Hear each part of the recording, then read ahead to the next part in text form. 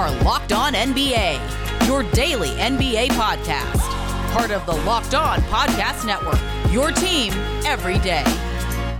What's up, and welcome to another Thursday edition of Locked On NBA. I am Jackson Gatlin, host of Locked On Rockets. He is Matt Moore, senior NBA writer at the Action Network and co-host of Locked On Nuggets. And we are here for the very first time on video. Now that we are launching all of our YouTube channels across the Locked On Network, Locked On NBA Thursday is now on video. So be sure to check us out at our new YouTube channel. Matt, how does it feel being able to see me on video now? It's very exciting. I'm glad to be able to see your very young and annoyingly handsome face, Jackson. Oh, annoyingly handsome? I'll take that. It's great seeing you in crystal clear 4K high. Okay, it's not 4K, but I mean, you've got a great little streaming setup there, Matt. So if you're interested, go check out the YouTube channel, hit the subscribe button. We would sincerely appreciate it. Now, today's episode is brought to you by Michelob Ultra. Only 2.6 carbs, 95 calories. It's only worth it if you enjoy it. Stay tuned for our Michelob Ultra moment coming up later in the episode. Now, Matt, we've got a loaded episode here today. We're going to talk about kind of some adjustments for the Suns and for the Bucks heading into game 2 of this finals series. And frankly, I mean, game 1 was pretty much Suns all the way. And we're going to get into some of the adjustments that I think, minimal adjustments here. But the big news for the Suns, Dario Saric, regrettably, ACL tear, right knee, out indefinitely. And wasn't a big part of what the Suns were doing, but it's still a blow nonetheless.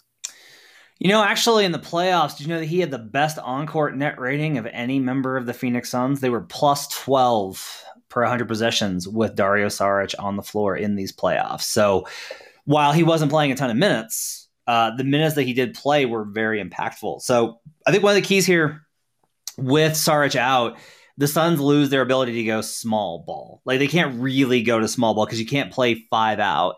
They played Torrey Craig at the 5. I imagine the Bucks will probably attack that a lot more than they did in game 1. Just with the reaction of Saric not being out and realizing that that's kind of the matchup. I would imagine they'll probably go bigger and attack inside more versus those small ball lineups when Ayton is not on the floor. Because the only alternative otherwise for the Suns is Frank Kaminsky. And while I think Frank Kaminsky's done a really good job of earning himself a roster spot and played pretty well for the Suns down the stretch, there's a reason we haven't seen him at all in the playoffs. And that's because he's a liability. He'll get put in pick and roll situations by Jrue Holiday. He'll get attacked pretty consistently. So they don't want to do that. So this is a kind of a tough situation for the Suns. Saric gave them a change of pace 5-out option. Losing that, I think, messes with the flow of the second unit, messes up with some of their rotations. It's not an insignificant loss, I don't think, for the Suns. Maybe, and again, I didn't want to tee it up and say, the loss doesn't matter, but looking, instinctively just looking at what he had played throughout the series, I think you're right. He is that small ball 5 option for them. Where do they go from here, right? Who kind of does Monty Williams allocate those minutes to? Who's going to see a bump? Do we think it's going to be more Torrey Craig in that, I guess, pseudo small ball 5 role? Does it have to be Frank Kaminsky? I mean, what direction do we see them kind of going from here? Yeah, I mean, look, they can't play 8 and 48. That's not viable. You're going to have to buy some minutes. I am kind of expecting, honestly, for there to be some Frank Kaminsky. I think that's likely that Monty Williams will go to that as just like all right, let's buy 5 minutes of rest. Like, let's get through 2 minutes here with Kaminsky on the court, see how it goes. If it's not an abject disaster, then they can go ahead and see how long they can get away with it. But that to me, I think, is the most likely kind of counter that they've got. I mean, they'll play Craig at small ball 5. A lot of this is they're going to play those guys a lot of minutes anyway, so it's acceptable for them to be able to get through. Like, you can play Craig with all the other guys and just kind of piece it together. But Aiden's probably going to see a minutes bump. He's going to have to play a little bit longer, which that'll be a big key, right? Is, can the Bucks get Ayton in foul trouble? Because if Ayton gets in foul trouble, now this is a real issue. But they're going to have to find a way to do that when Ayton's been a really low foul guy and they don't put him in positions. He's hard to attack. So that's, I think, going to be a big key. But if Ayton picks up foul trouble at any point in the series, things are going to get very dicey, I think, for the Suns. Kaminsky logged an incredible 4 minutes in game one and had a flat 0 stat line across the board. Yep. He had the Tony Snell, the Tony Snell special with the graphic that circulates all the time on Twitter, the 0 all the way down. Although not quite as impressive with, I think Tony Snell played like 28 minutes in that game or something to that effect. So not quite as impressive there. But I mean, when you look at what the Suns were able to do in game one, the area that stood out to me, and this is going to be something that I'm sure that we kind of dissect a little bit as we're looking at the Bucks adjustments coming up here in segment 2, but Chris Paul, Devin Booker, absolutely living in that mid-range. I have it pulled up over here because I wanted to see what the actual numbers were for it. And their shooting numbers from the mid-range, I believe it was 14 of 33 from the mid-range. Where did I have that listed at? God, I should have had it pulled up immediately in front of my face, but they were living in the mid-range, and it was because you had a combination. Unfortunately, there wasn't a winning scenario for the Bucks, it felt like, with Brook Lopez, because you play the drop coverage with Brook, I should say, and he's getting eaten alive. Then you switch him onto Paul and Devin Booker, and he's still getting eaten alive. So I know that we're talking about the Suns adjustments right now, but I mean, are there any needed adjustments, I guess, is my thing. Like, they played a pretty, not quite flawless game one, but a very strong game one out of the gate. I don't know. So I think here's like a question for you is, all right, so the Suns put up a 115.7 offensive rating. In the modern day NBA, does that feel like a high number to you? Not fine, right? Like, it's fine. It's okay. It doesn't jump off the page. I feel like I'd be more accustomed to hearing, 120, somewhere around that range, give or take. So the Bucks had a 104 offensive rating, right? And you say like, oh, that's tremendous defense by the Phoenix Suns. That's despite the Bucks shooting actually a playoff season high from 3. Like, they shot 44%, which is their playoff season high from 3-point range. And you can say, like, this is all great news for the Suns. The Bucks shot great from 3, and they still shot this terrible number. Well, think about that. That means that on easier shots closer to the rim, those are the ones that the Bucks missed. Now, the Suns are the number 1 team in defending the rim in the playoffs. Amongst all teams, they defend the rim better than anybody else. However, even that differential does not account for how many layups the Bucks missed. A lot of this is, I think, if I'm the Suns, I would say Chris Paul was fantastic. Cam Johnson was great. Mikal Bridges was excellent. And everybody else is going to have to play better. Like, Ayton was good. Oh, where's the Ayton love in here? I thought Ayton was personally incredible in this one. Like, yeah. I really thought he anchored their defense phenomenally, did a great job of staying out of foul trouble, as you already illustrated early. And he quietly does his job. I mean, you look up and the kid's got 22 and 19 on 8 of 10 shooting, just shows up, does his job, sets the picks, plays the defense, gets the boards, and that's it. And he just, packs his bags and goes home. Like, I was thoroughly impressed with Ayton's play in this game. I honestly thought he had a better game than Devin Booker did. He did. Devin Booker had another bad game. He honestly hasn't had a great game since game 1 of the Clippers series. If you actually go back and look at the numbers, not great performances from Devin Booker. This one looks a lot better because he got to the line 10 times, which if you ask Bucks fans about how they feel about that, they will be happy to give you some instruction. But the bigger thing, honestly, is even if without arguing about good calls or bad calls or whatever, I don't think it's arguable that the Suns got a good whistle. They obviously got a pretty good whistle, especially when you consider that the Bucks have the lowest allowed free throw rate of any team in the league. So you have this team that doesn't ever foul, and the Suns got to the line over and over and over again. Now, you can say, like, well, they haven't faced the Suns. Okay, sure. But they did face the Nets, and they did face the Hawks, and those are 2 teams with a lot of offensive talent. I have some concerns about the Suns' offense. I think that the Suns' offense was reliant upon Paul. I think they got great shooting from specific players like Cam Johnson. Now, like, Jay Crowder was terrible. The problem with being like, well, yeah, but Jay Crowder was awful. Crowder was really good in the semifinals and conference finals last year, and then in the finals struggled. Crowder's usually good for you for 2 series out of 4. I'll also say they're due for at least one game where, like, Jay Crowder shows up and drills like 2 or 3 triples in like the first quarter. I feel like they're due for one of those games, but you're like, I will side with you. Yeah, sure. Jay Crowder is not going to be a guy that you need to you can't rest your offensive hopes on Jay Crowder showing up and giving you a consistent 10 to 15 points on a nightly basis. Right. Can't be you that. You got 2 of 4 from shooting from Mikal Bridges and 2 of 4 shooting from Cam Johnson. I think that's replicable. Those guys got create pretty good looks, and some of that was the Bucks defense surrendered those, and we'll talk about those issues in the second segment. I just think that if you're the Suns, I think it's very dangerous to sit there and go, everything was great. Like, there were, I think, lapses offensively. I think the biggest question I think I have is, how do you get Booker going? Maybe the simple answer to that is you force the Bucks to put Drew Holiday on Chris Paul, and that loosens things up. I went back and looked at stuff today. They sent waves of defenders at Booker. I mean, they sent 3, sometimes 4 defenders at Booker.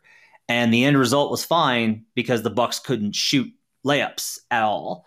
I think that there are going to be some concerns with, if the Bucks are able to do a few things differently, this next game is going to look a lot different. And then I think the pressure shifts. I do think the Suns need to clean up some of their defensive stuff. And I think in particular, I think offensively, they have to get to a higher gear even more than this. I don't think 115 is going to be good enough to win this series. I think the Bucks are going to be able to play better defense as this series goes along, and the Suns are going to have to be even crisper. There were some great performances. Like, they moved the ball excellent last night. They moved the ball brilliantly. But I do think that there are some things that they're going to have to clean up going forward. This wasn't a flawless performance. All right, let's flip the script, and we'll get into talking about things from the Milwaukee Bucks angle in just a moment after we bring in our Michelob Ultra moment. Now, for me, I mean, if I'm picking a moment, and I'm going to pick a moment from this game, it's got to pick the moment from this game. I'm going to pick the Chris Paul moment where he just kind of started taking over in the third quarter because he started sinking multiple buckets in a row. And I think that was just it was just vintage Chris Paul. And we'd seen it in some of the closeout games. We saw it against the Clippers. But then for him to come in, walk into his first finals game ever to, drop what wound up becoming 32 points on the evening. I believe, oldest player 36 and above to score 30 plus in a finals game or something to that effect. It was somewhere around that record. I'm going with that as my Michelob Ultra moment. What about you, Matt? For me, it's just tip off. It was that moment. Think of it this way. You got 2 franchises that haven't won a title in 50 years for the Bucks and never for the Suns. You got 2 franchises that are not considered these elite glamour markets. You got 2 great fan bases. The building just absolutely rocking in Phoenix. We spent a year without real crowds in stadiums, a stadium full of fans. Absolutely. Like, you could hear it bleeding through the TV. So much intensity, such a fun atmosphere, great basketball. Like, this is just a great finals. And to have that tip off, it's really great to just be able to celebrate that moment. This is a cool finals. It's great to have sports like back. We're not in a bubble. Everything feels much better. This is an awesome finals to enjoy.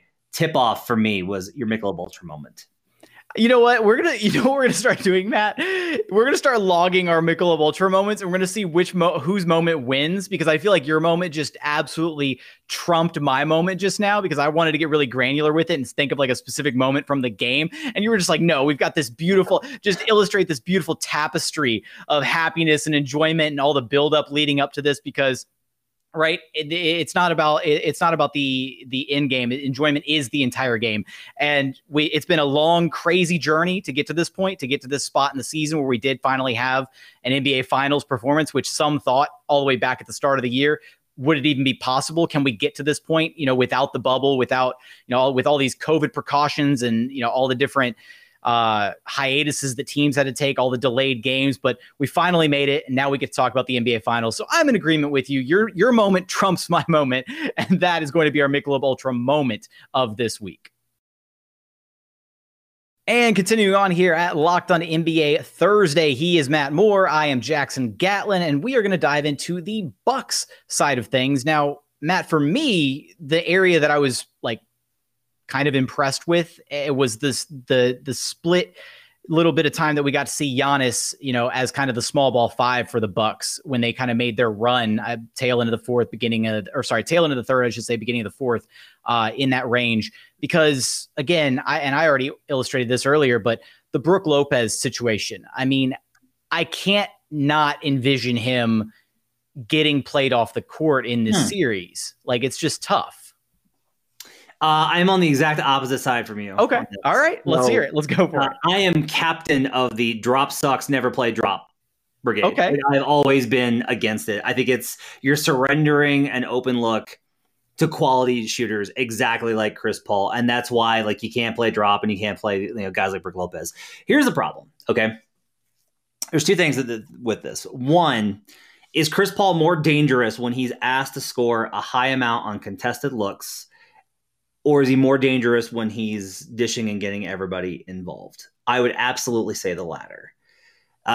This is the big thing. You can play drop better than the Bucks did, and they've done that throughout these playoffs, and they simply did not do it well in game one. They switched right off the bat. That was the first thing that they did was we're going to start our usual starters and we're going to switch everything, which that's a half measure.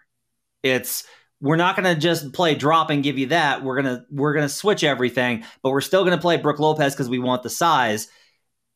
One of the problems with that is that Chris Paul is just going to there are players that wouldn't do this. I think there are very few guards, honestly, that will immediately in game one, right off the bat, hunt the matchup.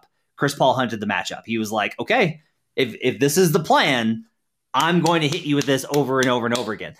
Now, when the Bucks switched it up, they had a lot more success. So as a comparison here, I actually pulled these numbers I was given these numbers from somebody with access to Second Spectrum data, and the results were really, really interesting in terms of how they performed on the drop. So Chris Paul versus centers in the playoffs on switches, he scores 1.2 points per play.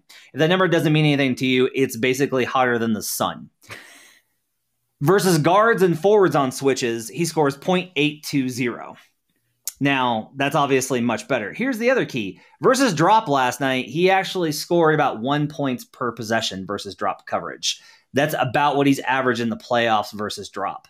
The problem was they played him with PJ Tucker on him, and because they wanted to get Jrue Holiday on Booker. The Bucks gambit was, we're going to take out Booker, and we're going to switch everything so you can't get open threes. But Paul cooked them over and over again. And this is the other part of whenever you play a scheme. It's not just what scheme you play and how you play it. It's, can you withstand the pressure and be disciplined and not break it? Because what started happening as that game went on was when Brook was in one-on-one coverage, Giannis or Holiday or Middleton were helping over on Chris Paul to try and stop him. And the minute, the nanosecond that Chris Paul saw them helping, it was a quick dish to that guy's man, who immediately shot a three. And now you got the worst of both worlds. That's how you end up with a game where Chris Paul not only scored over 30 points, which is not exactly common at this point in Chris Paul's career. No. But he dishes 9 assists as well. You can't, if Chris Paul scores 32 and has 1 assist, the Bucks win that game.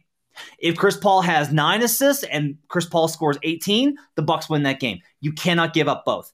The way that you do that is you put Jrue Holiday on him. Because Jrue Holiday, unlike Tucker, can get over the screen and contest him. And Chris Paul, at this point in his career, when he feels a good defender on his hip, when he knows it's Jrue Holiday, he will rethink and will reset. And this was I saw this in the regular season clips that I paid attention to. Holiday would apply enough pressure to force him to reset. And that way, if he takes a contested shot, he's not going to feel comfortable.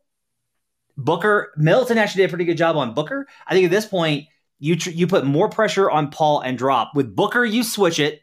With Paul, you play drop and make sure Jrue Holiday is the one pressuring. That small adjustment, Jackson, along with some stuff on the offensive end for the Bucks, I think is enough for them to win game 2. See, okay, so first off, because I want to go a little bit further back to the Brook Lopez situation and just, relying on his size. I mean, I want to bring up this number. The Suns managed to shoot 76% at the rim in this game. That's pretty solid. And so, I do, and I think some of that might be a catalyst because of all the times that, Brook Lopez was being drawn out to the perimeter, drawing his size away from the rim, which is opening things up inside, taking him out of the paint for rebounding opportunities, things like that. We saw plenty of second chance opportunities for the Suns. But so if you're the Suns, right, where do you go how do you scheme your defense if you want to put Jrue Holiday on Chris Paul? Because I actually agree with you. I wasn't a big fan of PJ Tucker starting on Chris Paul. I thought that was kind of an odd, decision defensively for the Bucks. And again, made sense. Okay, they want to take away Devin Booker, but then what do you do? So you do Holiday on Paul, conceivably you got to put Middleton on Booker then at that point, or do you put Tucker on Booker? I think you put Tucker on Booker. And the reason that you do that is he's not quite as lightning quick. Like Booker's fast. He's more athletic. The athleticism's fine for Tucker. He's big enough. He can jump with him, right? Paul, the problem was he's so quick. He's like, when they play drop with Tucker, he ducked under and immediately sprinted out to the baseline and hit like beautiful fadeaway shots that are completely in his comfort zone because Tucker can't get over enough to bother him. But versus on switches, I think you're totally fine with Booker and on ISOs as well. And then you're basically saying like Booker's going to probably try and force the switch anyway. You live with the switch on that because Booker is a fantastic passer. I got to stress this. Like, he's an awesome passer. He's not the person we literally call the point god. The difference in passing ability is significant. And Booker is a lot more likely to probably zero in and shoot that jumper over Brook Lopez. And I think that that's actually okay. The numbers bear out that versus switches, Booker is not as good. He's great versus drop, not as good versus switches. Chris Paul's the opposite. Like, for whatever reason, that's the opposite. And additionally, I think if Booker, again, this is the big key. If Booker's scoring 30, but he doesn't have 8 assists, that's fine. You're going to have to live with one of those two having a huge game. Like, either Booker or Paul are going to have a big game. That's just how it's going to have to be. But I think you need to be able to play that way. If you go to Giannis at 5 and you just switch everything, the problem I think there is you're losing. Like, look at what happened on the rebounding end. Ayton is going to eat them alive on offensive rebounds. That's what happened a lot with the Hawks and with the Nets. That was a problem for the Bucks. You switch everything, they will just get Giannis out on the perimeter, and then Ayton will eat you up inside on the offensive glass. I think you need Brook Lopez there. You need to be able to contest the lob, which is something that Lopez can do. You need the size. You need the rebounding advantage. You just need to do what you do better. I think that this really is a kind of a key component. Now, I think versus those small ball lineups, the Bucks should absolutely get Giannis out there. Like, whenever Ayton's not on the floor, Giannis should be in at 5 for as much as he can on that knee. And if you can do that, I think you can attack a lot more and you can get the advantage in terms of size. Do you realistically see Bud like staggering his lineup though with Giannis to counter those 8 minutes to try and, min-max Giannis's ability on the floor? Because I do think that there were, even though we had stretches where we did see like, traditional Giannis, going 110, full speed, I think there were definitely some moments where he was maybe a little bit not, full, foot straight on the gas pedal, right? Where I think he was a bit cautious at times of fully exerting himself. And I think the play where he really, finally went 110 to see how, what his body was capable of was that chase down block, which the fact that people started comparing that to the LeBron block is just kind of ridiculous. I mean, it was a cool block, but it wasn't the LeBron one. But I still feel like he was kind of still feeling himself out in this game. And I'm expecting him to be a bit more aggressive in this next one, especially because post game, right? He said he felt fine, throughout the game. So I think we're going to see a more aggressive, more traditional version of Giannis this next game because he wasn't Superman this game like he usually is. And that's notable. This is, just an observation from me. To me, it very much seemed like it wasn't that it hurt or he was uncomfortable. It seemed like he was uncertain. That like he was a little worried that if I plant on it too hard, what's going to happen? Like just a little hesitant. And that's understandable for the situation that he's in. I also think that over time, I think he's going to get healthier as the series goes along, provided he doesn't suffer another injury. Please, God, please, can we just go one game? No more injuries, please. Without any more. I think he'll attack Ayton more. We talked about what's the impact of Ayton getting in foul trouble. Giannis is your ticket to that. Is Giannis just attacks over and over and over again. And if Ayton gets in foul trouble, again, they're in real trouble. That's going to allow them to eat at the rim, which is a big problem for them. On the offensive end for the Bucks, like there's so much stuff they can clean up, Jackson. Just like they miss so many layups. Here's a good example of what happened in this game. I looked up this number on Second Spectrum.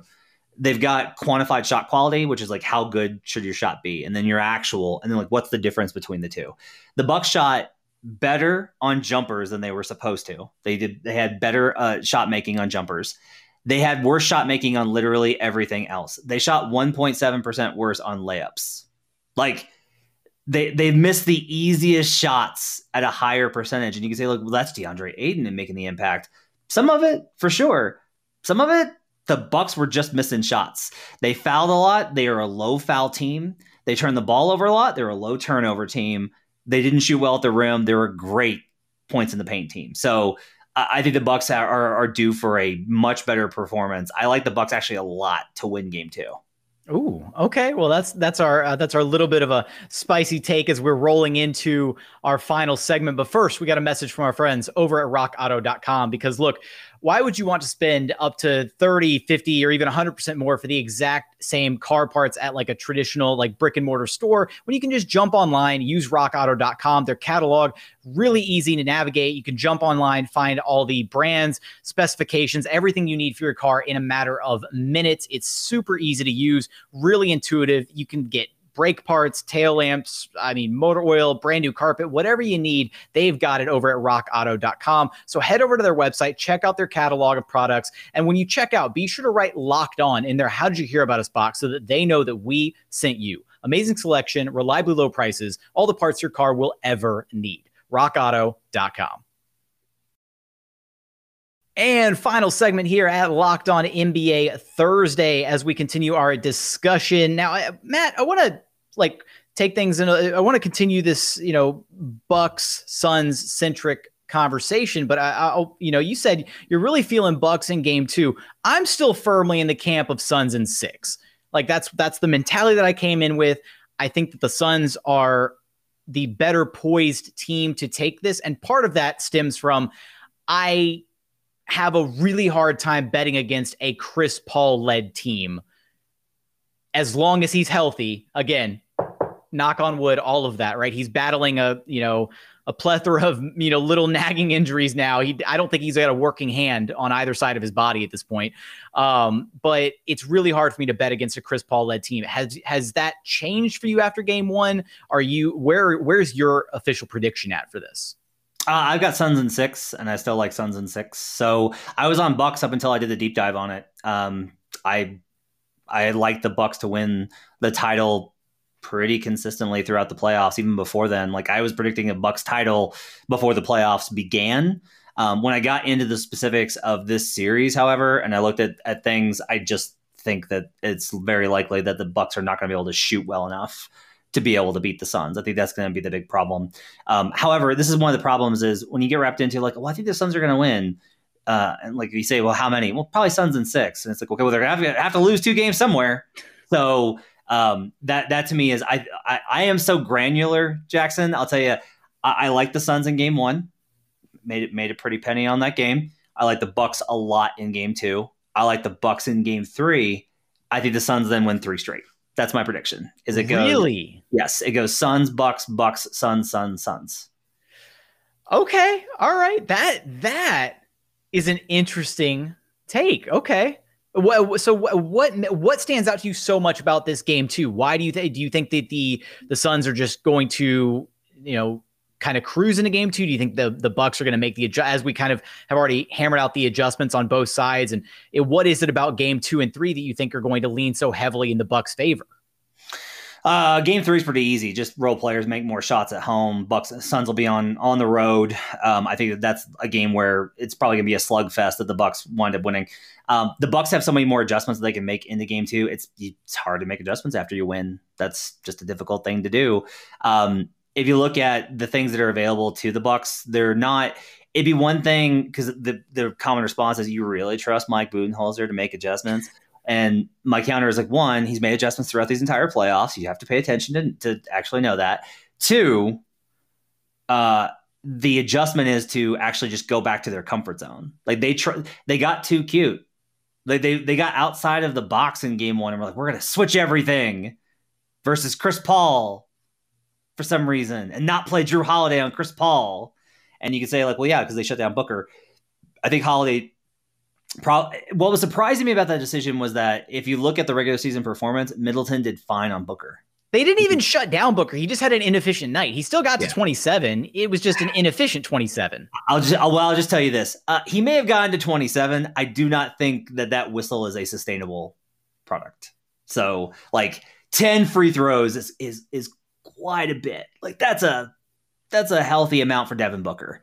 So I think that he'll likely I don't see Booker. I think Booker's going to have a game in the series. I just don't think he has it in game 2. If I'm wrong, then I'm way wrong. Like it might not be the 10 free throws, but like, does he go 1 for 8 again? Like from 3? I mean, yeah, but here's the thing though, Jackson, is like, I think he can score 35 and they can still lose. Like that to me is the model, is that Devin Booker scores a lot. You stay home on the shooters, you do better at the rim, and you cause Chris Paul to not absolutely burn you into ashes. Okay. But if you're going to have to live with one of them, like these are superstar players, you can live with Devin Booker as long as you're not giving up 37 and 9 or a 40-point triple double. Again, you can deal with the scoring. You're going to have to deal with the scoring. They're going to make shots. Like there's no way to stop these guys. You can go Giannis and play 5 and switch all 5. They're still going to cook. They're going to find the weaknesses and they're going to exploit them and they're going to attack them. I do think that the Bucks will play better in game. I think honestly, the biggest thing is that I think this Suns offense has struggled a lot. Like a lot. 115, given everything that went right for them, is honestly a little bit of a concerning number. And they had a lot of really bad performances versus the Clippers. Had a great game 6. I expected them to have a great game 6, and they did. This Suns offense is the side that's a little bit more beatable. And I think the Bucks can play better offensively to get this even and win a tight one in game 2. I like the momentum carrying them in game 3. I think the Suns will probably find an adjustment and beat them in game 4 and going forward. Okay. Well, with that, because I was having this discussion with a few people earlier, so let's throw this out there because I think it's an interesting topic. But no matter who comes out of the series, obviously we're both favoring Suns in 6. Still, yours is a little bit more specific as far as the prediction compared to mine. But regardless of who comes out of the series, Suns or Bucks, whoever's crowned the champion from this series, is this where would we rank the team that comes out of the series as far as like previous champions are concerned? Say like the past like decade, like because to me, this is kind of like one of the weaker teams. Like whether it's Bucks or Suns, I kind of view them as one of the weaker teams. Definitely not top 5 of the last decade. Like, and I'd argue bottom 3 of the last decade. So if we run through those really quick, starting from the very beginning of the decade, right? We'll go through all the champions. So we've got the Mavericks led by Dirk. We got the Heatles back to back. We've got the Spurs. We've got the Warriors first chip.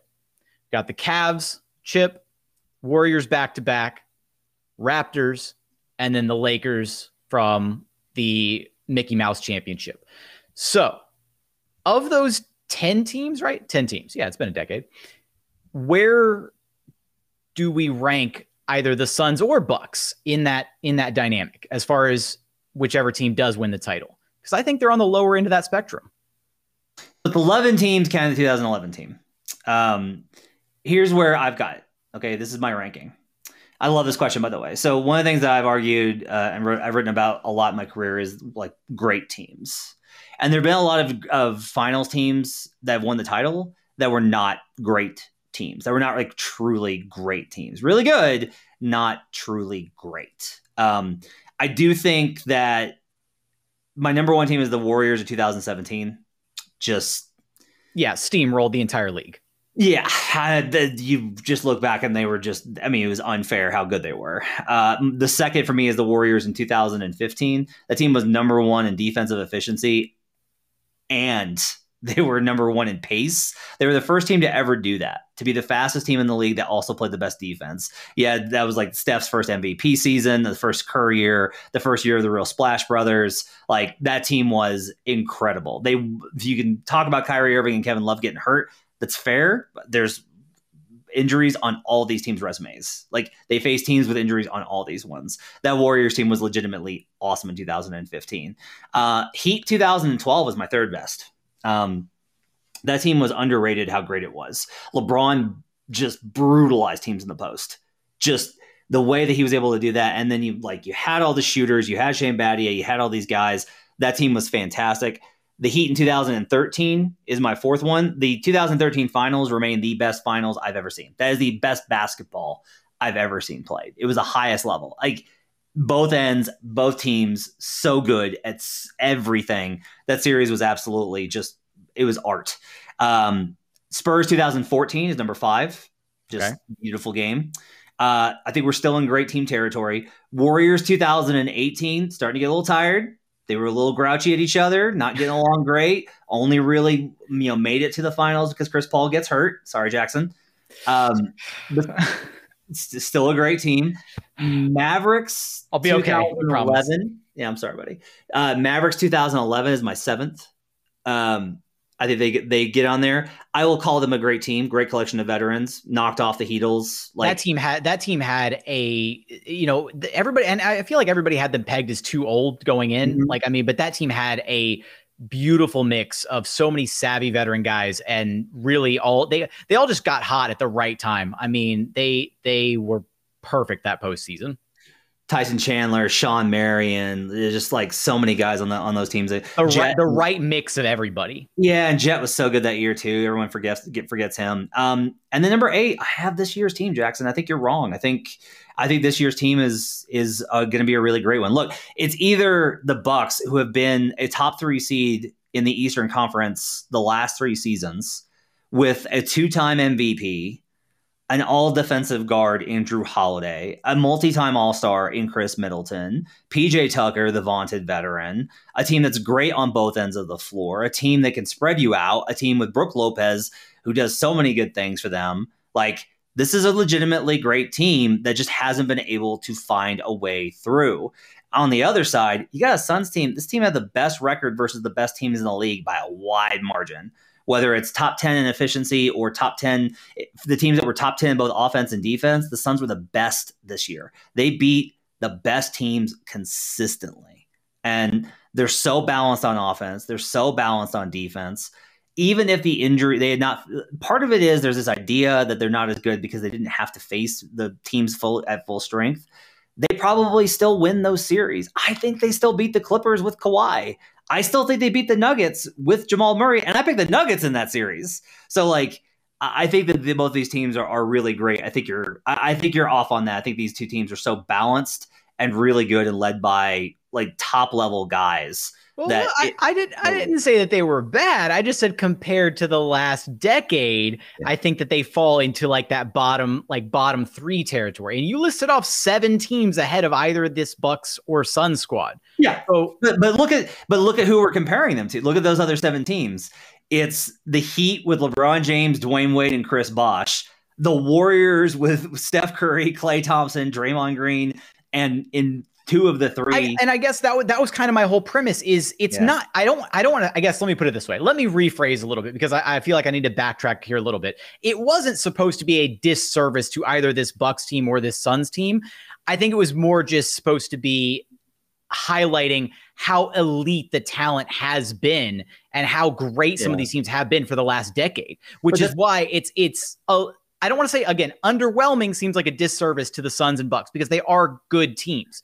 They're great teams, but they're not historically great teams like some of the teams that we've seen over this last 10 years. Well, let's see how it goes. If the Suns run it back, if Suns win this one and then run it back, we're probably going to look at them a little bit differently, aren't we? Devin Booker with 2 titles, DeAndre Ayton with 2 titles, Mikal Bridges with 2 titles at this young of an age. That starts to change, I think, some of the conversation. The other thing I think is they're not going to feel that big because they're look at very, very specifically, look at these. It's the teams above them outside of the Mavericks were 2 free agency created super teams. And then the Spurs built around a Hall of Fame trio. These are not super teams, but in terms of actually great teams and how they play together, I think the Suns team definitely matches up. I think this Bucks team can match up if they can ever put the ball in the friggin' hole. Well, we'll see what happens in game 2. Before we go, though, I have right after them number 8 is last year's Lakers team because they won in the bubble and Anthony Davis hit a bunch of jumpers. Great LeBron James is awesome, great defense. I wouldn't say they're necessarily a great all-time team. Okay. The 2016 Cavaliers, who knocked off that Warriors team of 73 wins, but the comeback was so incredible because they weren't that great of a team. It was an absolutely remarkable moment. And then the last team was the 2019 Raptors, who I think were a really good team that managed to hit the right moments. Okay. All right. I agree with all of that, honestly, with where you kind of slotted this year's Bucks and Suns. I still think it was sort of technically right for me because I said bottom three.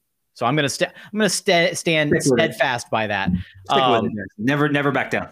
Never back down. But that's going to do it. Suns and Bucks fans, you can find Jackson on Twitter at JT Gatlin for saying your team's not good. That's what. Yeah. Hey, and Suns fans, right? Because I guess I kind of threw shots at both. No, that really wasn't what I was going for. But it was a fun thought exercise nonetheless. But you can track me down, as Matt has already pointed out, at JT Gatlin. You can track Matt down at HP Basketball. Of course, follow the official Locked On NBA account at Locked On NBA Pods. But Matt, you got anything else before we close up shop here? Just enjoy these finals. It's a lot of fun. We have the draft, Jackson, in 21 days, and then we have free agency in about 30 days, and then we have less than that now. With 22 days, we have free agency, and then the NBA season, like the first preseason game, is in 87 days.